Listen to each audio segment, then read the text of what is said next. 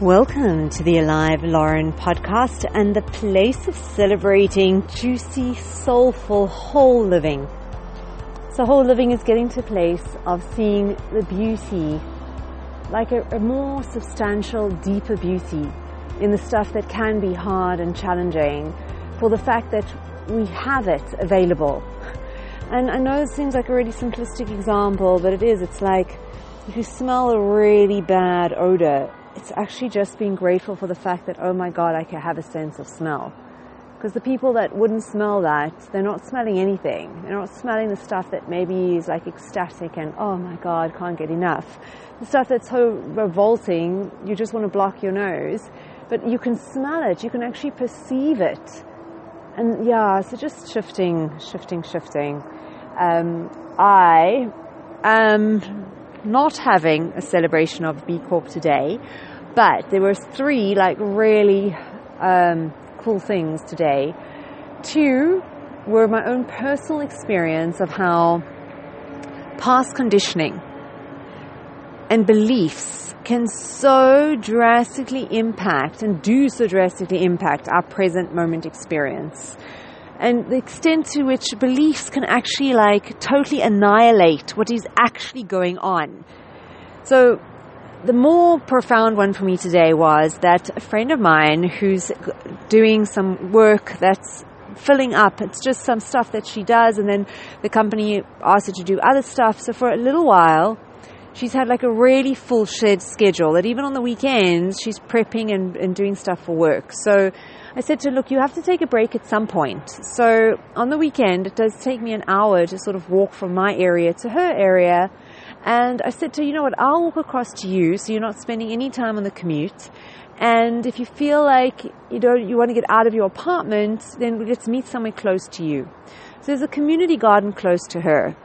So this is what we've done in this busy time. So recently then, this today, she messaged me in the week about let's meet on Saturday, and then she said let's meet at the botanical garden. She literally wrote botanical. But I was so convicted in my mind that there's no way she would walk, because it's 40 minutes, about 50 minutes walk from her place to the botanical garden. So if you take that both ways, plus if she takes an hour break, it's a long time. We're talking close on 3 hours, when I was deliberately walking to her side so that her break would be an hour and a half, and she wasn't taking time on the commute. So I was so convinced in my mind that she would never at this time, she loves walking, but she couldn't afford that amount of time. So even though she wrote botanical garden, my belief totally annihilated even processing. I swear to you, I looked at those words and my belief changed those words to community garden, and I did not read botanical garden. It was just such a humbling experience on so many levels of, number one, because then I arrive at the community garden, I phone her to ask where is she, and she's busy telling me about the entrance booth, the wooden hut entrance booth, and where she's in relation to that. And I'm like, what? Since when is there an entrance? And she's at the botanical gardens. And only after a while, and the more I was describing where I was standing, because both of them have got water, and she kept insisting on this entrance, which I couldn't make sense of until eventually we understood that she's at the botanical garden and I'm at the community garden, which has no wooden hut entrance. And I had a massive lesson in terms of compassion, where I may blatantly, easily, clear as day give an instruction to someone and they can mess up. Because for some reason they're just not clear, they're not centered, their mind's distracted, and they just don't do something I asked at the time that I asked, and it just happens. And it's not, I didn't intentionally meet at the wrong place. Oh my God. So that was the one thing of having huge compassion for other people when even an instruction be clear as day and you can still mess up. And then also just about how my belief so obliterated, annihilated any recognition of actual reality. And then on a smaller scale, I had that as well, where another friend of mine who has a car was picking me up. So there's a bus stop. For me to make sure I was standing at the right bus stop, I was at the Botanical Garden, because then I did eventually go there. And depending what direction of the street you travel, the Botanical Garden is going to be on your left or it's going to be on your right. So to describe which bus stop I was standing on, I now was describing if you were driving in a car, that the Botanical Garden would be on your left. But now that is based on South Africa is a left side of the road driving country. Even though I now live in Israel, which is a right side of the road driving country, I am so preconditioned to left side driving that in that moment of figuring that out, he then replied saying, no, it's the other side. And at the time, like, I was so convinced, I was like, what does he mean it's the other side? And then I was like, because we're driving on the right now. Because then if you're driving on the right, the Botanical Garden's on your right, not on your left. So everything, it was just, again, such a lesson of how my past belief and conditioning was affecting my present. And also how, when you can't see something, like when you're so convinced of something in a certain way, because I was seeing it as left-hand driving, it didn't matter, like I couldn't see it. But in the moment of seeing, it's clear as day. So both of these were huge lessons in compassion. And, oh my God, yes, I just definitely want to create some sort of little symbol or reminder, because wow, big one, huge. Because I know I can have a tendency to get irritated with someone when I've given them a clear instruction and then they mess up. Here, I couldn't have had a clearer instruction and I completely messed up. Oh my God. And then the other thing that I wanted to share, which I thought was really also beautiful, is how sometimes life doesn't mean it's a guarantee of it, but it's an invitation to something. So this friend was telling me about a woman he'd met who had multiple sclerosis, and as far as he knew, she'd made the decision to have a child even when she knew she had this diagnosis.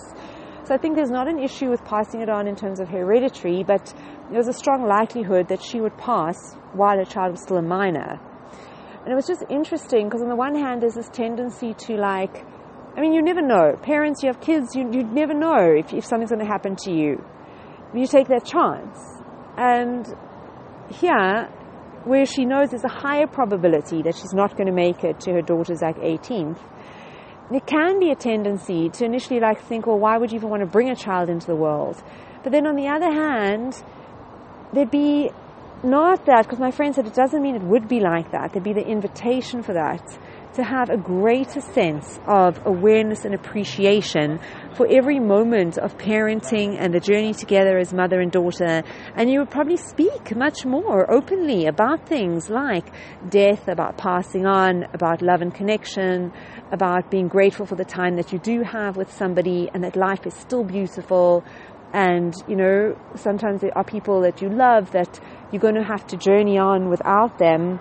But there'd be so much more presence. And it was just interesting because when I said this to my friend, he's like, yeah, but it doesn't mean it's going to be like that. And it's like, yeah, there's the invitation. So even when there are challenges, the challenges bring the invitation to live with more awareness and appreciation and gratitude, when there's a surrender and not a fighting for the fact that that's the way it is.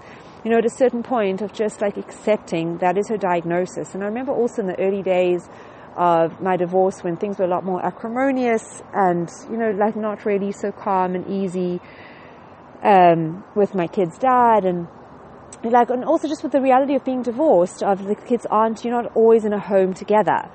And I just took it as more, this is what it is. So having a much more heightened sense of appreciation and awareness for the times we had together and the things that I did that possibly families that are all together all the time don't even think about.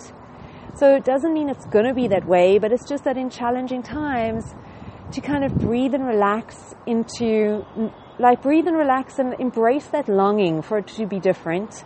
But if it is the way that it is, also to just breathe and relax into accepting and then seeing how it can serve and just appreciate how you can live with a greater sense of appreciation and attentiveness and all of that. So, my dear friends, on this glorious note, I'm going to leave and love you, and may you also just have huge compassion for the fact that people can get things wrong, we can get things wrong, and just to be aware of our beliefs and just be open to the current new moment fresh because those beliefs and stuff from the past can so sway and affect what is really going on right here, right now. And here it is in challenging times to looking for the opportunities to be more grateful, more present, more just with the beauty of what we can find. So happy adventuring, precious soul, until we meet again. Mwah.